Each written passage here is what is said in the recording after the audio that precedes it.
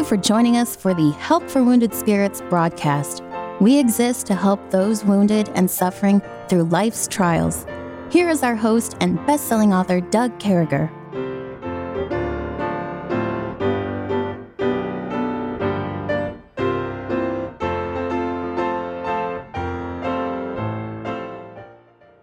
Great to be back with you. And folks, this is a heady subject. This is one of these subjects that just pushes you up against the wall and gets you yelling out to God and saying, help me. We've been talking about brokenhearted. This is Brokenhearted 2. And Kevin shared his story with us about a narcissist who came into his life and systematically attacked his family, systematically went after that. We got to remember, as we were talking about a little while ago, the Lord's right next to us. He's nigh unto them that are of a broken heart. And save as such as be of a contrite spirit. And to be contrite is that remorseful, God, I'm so sorry. I can't believe I got here. I'm contrite so much, folks. I'm actually out of part sometimes during the day. If I early in the morning I get up and I go exercise or something, sometimes I look up to God and I say, God, and truly with all my heart, I am remorseful. And I know some of you have been there with us as well. And then we talked about how this dear brother systematically hurt Kevin, hurt his family, hurt immediate family, but one by one, how God brought him back into the fold. But we're not surprised by this. We remember last week as we were talking about 2 Timothy chapter 3, this know also that in the last day perilous times shall come. And for men shall be lovers of their own self, covetous, boasters, proud, blasphemers, disobedient to parents, unthankful, unholy, without natural affection, truce breakers, false accusers, incontinent, fierce, despisers of those that are good, traitors, heady, high-minders, lovers of pleasure more than lovers of God, having a form of godliness, but denying the power thereof. From such turn away. God is warning us. He's saying in the next verse, for this sort are which creep into our houses and lead captive silly women with laden sins and led away with divers lusts, ever learning and never able to come to the knowledge of truth. And folks, I say all that to say this. We've been there. And I know a lot of you have been there today, but there's some really great news. And we said that as we were talking yesterday, come on to me, those of us who are heavy. That word heavy in the Bible talks about depressed, down, in a bad place, in that ditch, in that terrible place. And so today, as we move forward, I want to talk about 16 or 20 people I'm working with, and they all fall into this category where they're dealing with church pain and family hurt and different things of that level. But there's church pain. For instance, I had a young man, this happened about a year and a half ago, moved out west, moved way across the country with his dear wife and young child, and just to come under this pastor who was going to take care of him. And they employed he and his wife, and when they got out there, they decided they weren't employing his wife. Now, this story is told over and over again, folks. So if it hits someone else close to home, it doesn't mean to be.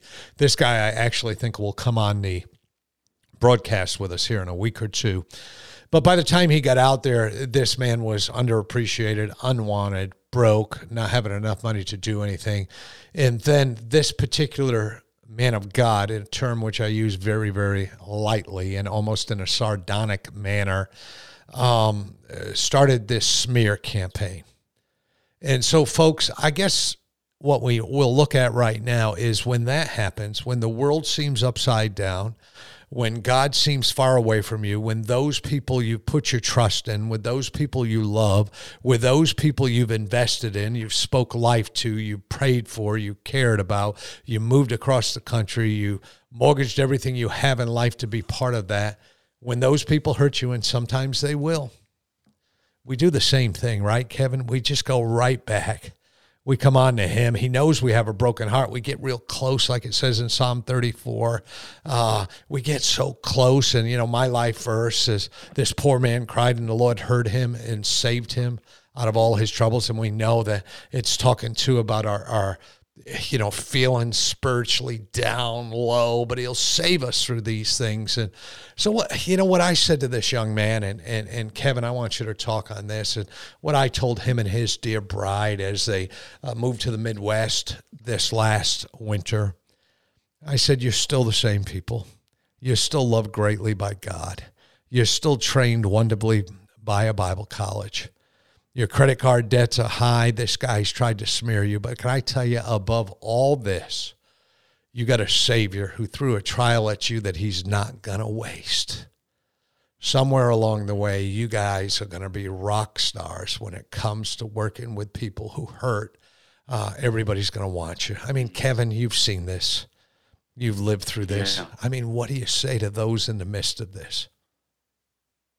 Yeah, it's so helpful when I talk to people that have been through this kind of thing, that that the Scripture has already foreseen these kind of individuals, and my narcissist fits into the framework of Scripture. It's nothing. I see King Saul there.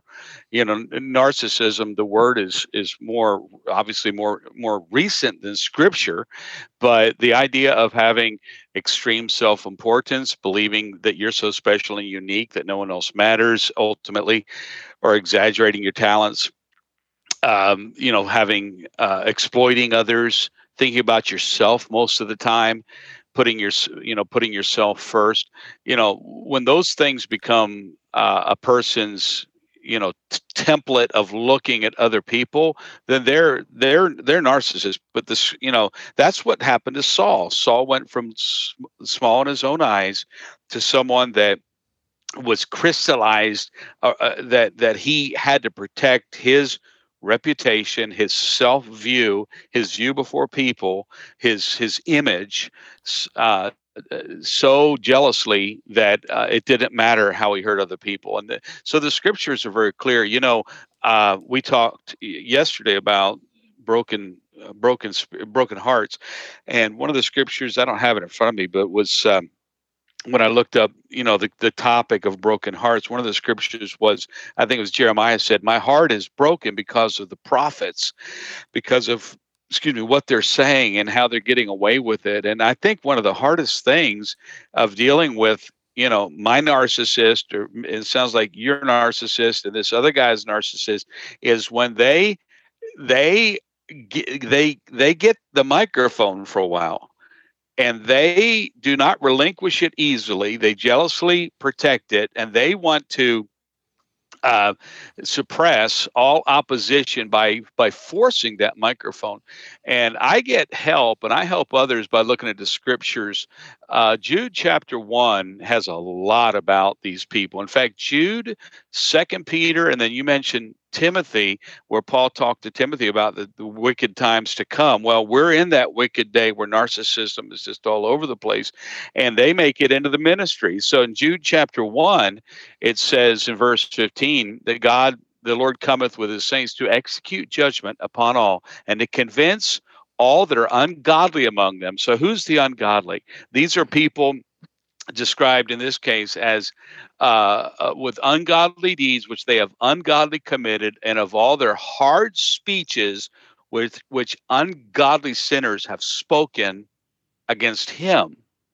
So these are people that are in your face, and they will stand there and look at you and lie or assail something that is good and right and holy, and they'll call it evil. And this kind of this kind of attitude, this kind of word is what Jesus warned about. He said, the blasphemy against the Holy Spirit is about the lowest you can get, because you're taking the actions of Christ and attributing them to the devil. So if you take something that God is involved in, and then in order to make yourself look good and protect your reputation, you as they say, throw shade on it. You try to not only just distance yourself, but you try to make it look like it's the devil. That's a evidence of narcissism. And my heart is broken because of the prophets. I'm just brokenhearted when I see some people on Facebook or someone on some place like that, where they just they're how can you say it? They're party line preachers, and they just want to make the brethren happy. That maybe they're looking for a better job somewhere else, and they're trying to get their image up. And I have no confidence in it because it hurts a lot of people, because individuals that come under them, what's it say in Romans 16:18? For they that are such serve not our Lord Jesus Christ, but their own belly, and by good words and fair speeches deceive the hearts of the simple. So these are individuals that are well spoken, and my narcissist, extremely well spoken. And he had the ability to, in the beginning, when I first met him, to call me and complain about a member of my family. He did that a couple times, and and say, this is terrible, and make me feel like literally I have failed with that individual. And that both times it happened, I left thinking, wow, man, I really messed up. And it turned out that the things that he called me to accuse them of, he was the one guilty. Hey, hold that thought here for a minute. Hey, folks, we'll be right back with you. Hang with us.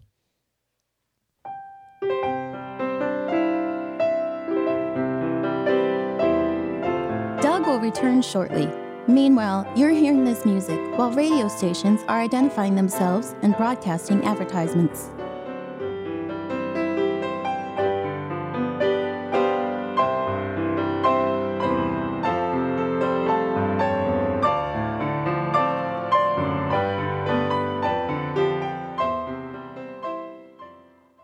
So, brother, he was making accusations against you that were actually what he was actually doing, I guess is what you're saying here. Yeah, well, in this case, he was calling me up and accusing a couple other members of my family. One was his wife, who is my daughter. Anyway, and then the other was another one of my children. And in both cases, it was put to me in a way that it was so convincing.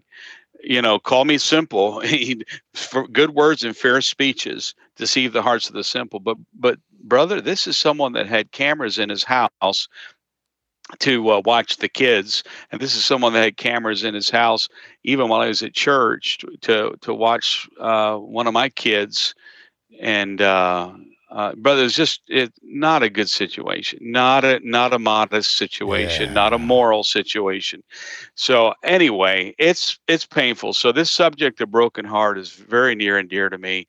I thank God again that the Lord Jesus, no one had a heart broken like his heart. That's no right. one understands. There is not a friend like the lowly Jesus. Oh. There's a reason he's called the lowly. He's meek and lowly in heart, because he is willing to be assailed, blamed for everyone else, because he loved us so much. Yeah, and I'm reminded that persecutions, afflictions, which came onto me at Antioch or Iconium, at Lystra, what persecutions I endured, but out of them all, the Lord delivered me. Folks, there's been one constant thread or theme throughout Kevin's message over these last couple days, and that common thread is God brought me through. God got me through. And so I think, if there's one thing that I can point to as I listen to people's narcissistic stories and how narcissism has affected them and how narcissistic people have hurt them, it's always like whatever they did wrong, whatever was wrong about them, whatever was, just as a log in their eye. I mean, whatever that was, they would try to turn that around and put it on people.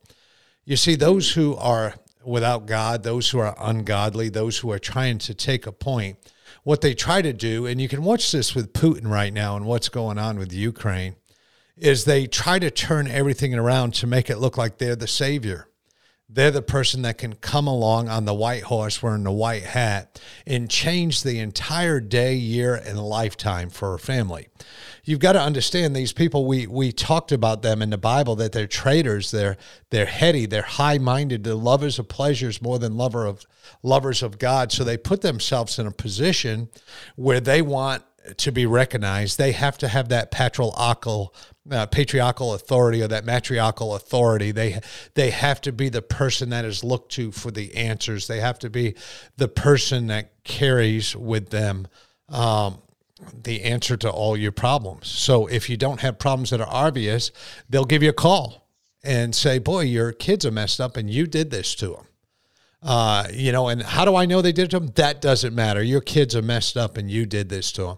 Or they'll call you up and say, hey, your life's messed up. My life was so much better before you.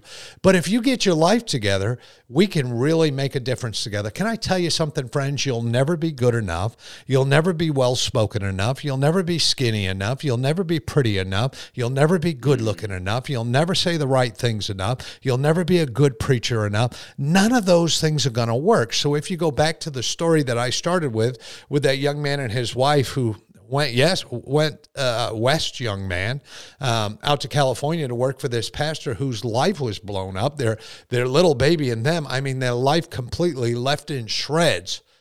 And you say, well, Brother Doug, how can something like that happen? Because there's people out there without natural affection, they're truce breakers, they're false accusers, they're incontinent, they're fears, they're despisers of those that are good.